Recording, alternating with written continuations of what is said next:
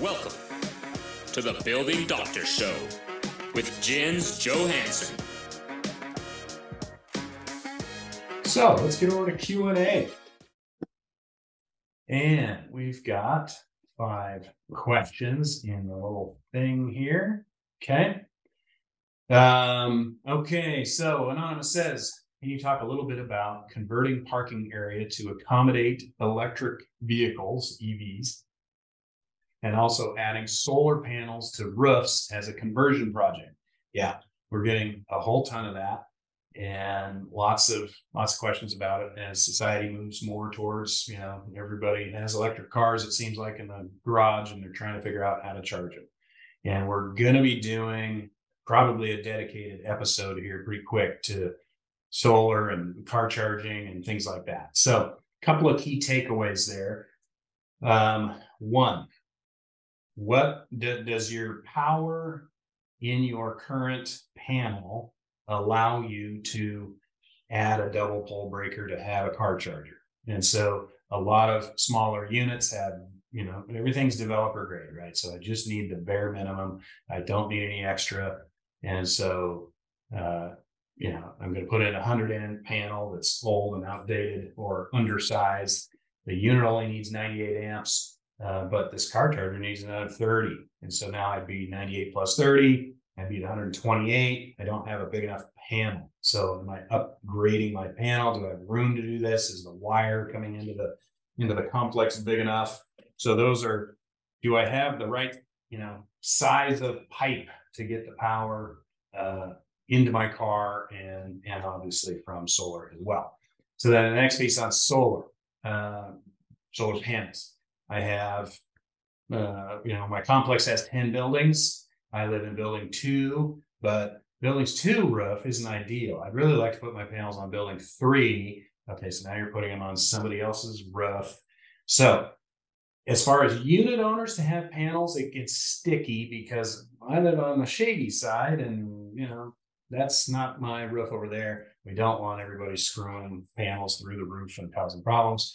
So what we say is focus as an association. You have what's called house power. So parking lots, maybe parking lights, parking lot lights, common area lights, sidewalks. You have all these uses for common area power, if you will. Maybe you got a pool, maybe you need a pool heater, maybe you got a garbage room that has a compactor, so all those kind of things. Start thinking, can my solar array run at least house power stuff?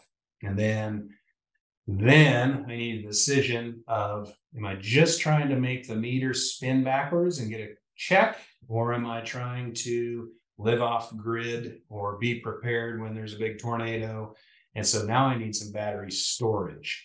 And so I can run that extra solar power into a battery bank. Now I can keep key things working well, and we're not out of power. And so there's you kind of have to go through a few steps. Where do I put the panels? What am I doing with the panel energy? And so, but if you have all that stuff and you have enough panel size, we're just adding. It's just an electrician to add a Tesla charging station or what are the other ones, the regular ones. And they're really a nice amenity when you pull into a place and you see, hey, look at all the electric car charging amenities. It's really cool. And then there can be tax credits for solar. There can be tax credits for this type of stuff. So hopefully I've answered that. Okay, next question from Jody. We went through over a year of an occupied remediation during COVID. The renters in the building griped incessantly and left in droves. Many of the owners were more likely to balance the benefits, even though some of them still griped. I can't remember the inconveniences by now. Okay, so I'm looking for the question. So it's just, hey, it took us a year during COVID. COVID was a pain in the neck. And so, us leading the charge through that, we had to be determined, the project had to be determined essential. We had, News Corps and fire marshals showing up to jobs. And then when they get there, they say, yeah, these decks are falling off, they're dangerous, continue. And so, there was a lot of that. But damaged buildings, making things right, the building official says, take care of it. If you're doing your dream remodel, they're like, you can wait. And so that's what we saw about that. The renters were griping because, hey, everybody's forced to stay home, and then I got to live through this nail pounding, and I can't go to work to get away from the noise. I'm stuck in my unit. Everybody's anxiety was high, and you're strapped into your, told to stay inside. And so, yeah, it was a stressful time. I'm glad we're through that. Okay, let's see. Anonymous says, and if this freaks you out that I call you out by first name, let me know. Type it in the chat, and I won't do that. But anyway, Anonymous writes a question: is the board or the unit owner responsible for structural stuff that allows for home intrusion?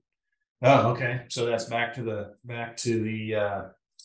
what we call them, the Frogger. So it's a lock on a hatch.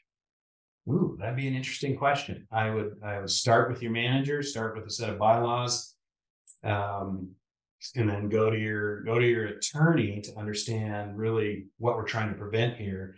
So building a firewall in that attic, I would say, yeah, it's definitely a limited common element. At least it's in the attic. I can only access it from your unit. But firewall is there for code reasons. But it also would help, stop some people, or you at least hear them chipping through the wall and trying to get into your space. As far as that example I used, we went around and put on lockable access doors. And so I don't know who paid for that. I think once people understood what was going on, everybody signed up for, yeah, I want that, because it was happening in units A and B, and they didn't want it happening in the rest of the place. So I would start with that. I don't know if it's a structural repair per se, but it would be a unit access. It would be a security element. It would be a common element that everybody needs, and it's security related. Just start that conversation. But I deal with the construction stuff, not with the bylaws stuff. But I can tell you, been in the business for over 30 years, and this is the first time I've heard of this. And so if it's not a common condition, it won't be contemplated in your bylaws. And so it's kind of a sign of the times. Okay, as Anonymous says, is Jens' new favorite word frogging? Yeah, pretty much. It's not, yeah. I was trying to say, what am I most scared about? Ooh, yeah, okay, well, I don't want to see that. I don't want to see my building collapse, or my loved ones' buildings collapse. Or just, security issues that would kind of freak anybody out. Okay, next question, Anonymous. Do you use leak detection tools at every inspection, or does the board need to request it? It depends on what we're looking for. And so if we're trying to find a hidden leak that seems mysterious, yeah, you bet. It's very easy for us to grab the tool and bring it. We don't bring it to every one of them. Oftentimes we can see here's the water coming out of the hole in the deck membrane, and the wood is water damaged, decayed, rotten, whatever you want to call it. That came from this condition. So I can tell you, the moisture meter will tell you if it's currently wet or dry. It's a sunny, warm day, but obviously it's damaged and it's currently dry. That doesn't mean you don't have a problem. And so the moisture meter is only going to work if it's currently wet. The infrared imaging is only going to work if it's currently wet. But infrared is nice because it's a non-invasive tool. It's just a camera that you shine around, and you go, oh, wait, hey, go up there, climb a ladder and kind of look at that wall. And then after closer inspection, we'll dig into it and find there's issues. So it depends on what we're looking for. If we're trying to demonstrate that this window had a problem and go back against the manufacturer, we'll be saying, look, the leak from this joint caused this issue. It's wet, it's current. So there's lots of different reasons to use them. Let's see. Last question. We're coming up on the last one. So if we got any last one remaining questions, this will be the last one. So anonymous, are there any indicators that a plumbing inspection is needed other than leaks? Should we be doing this regularly? So I think one of the questions, it's similar to, I would say, any kind of maintenance. If oil changes in a car, I don't want to wait till my engine is making terrible noises. That means I waited too long. Dental, going to the dentist for a cleaning, I don't want to wait till I have a sore tooth. That means I waited way past the cavity is now a root canal. And so plumbing inspections start with age, start with going to your water meter, find your water meter outside. It's a dial and it has a little dial that spins really fast.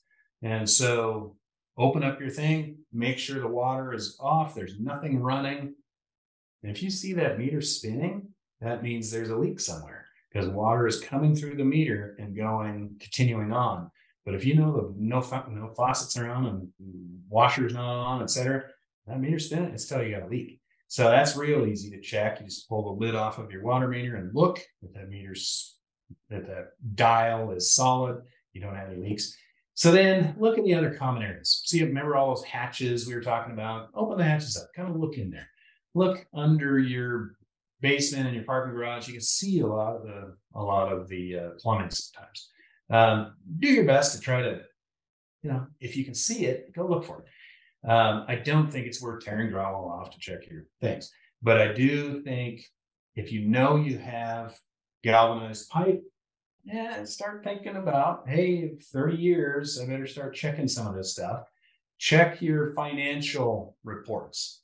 Why are we always paying $10,000 a month for leak repair? So I'm seeing a pattern of things. I just didn't realize it. And so why is it leaking so much? There's little pinholes or something like that. If you have a bad plumbing product, like mid-90s, that PVC stuff, Gold Bond or whatever, had a class action suit. And so the joints were getting brittle and bursting. But again, you know from the repair bills. So should we be doing this regularly? Yeah. Take a peek around, look. If it's easy, do it. Okay, that's it for questions. And then we get into giveaways. Dun, dun, dun, dun. So the giveaway, J2 box, stickers, fun stuff. So Ben knows your list. I don't. And I'm going to pick a random number. I'm going to say 7 because it's lucky and we need all the luck we can in the scary Halloween season. So Ben is going to find you, reach out to you, and put this in the mail to you. So thank you very much. All right, wrapping it up. Did you know we have free resources for boards and managers? Go to learn.j2consultants.com/resources. We have a big, robust YouTube channel, over 300 videos on YouTube, and webinars, Spotify, iTunes, social. So stay tuned for more content, and we appreciate you making the time to listen to the show. We'll be back on the 4th Tuesday in November. So see you then. Have a great Halloween, everybody.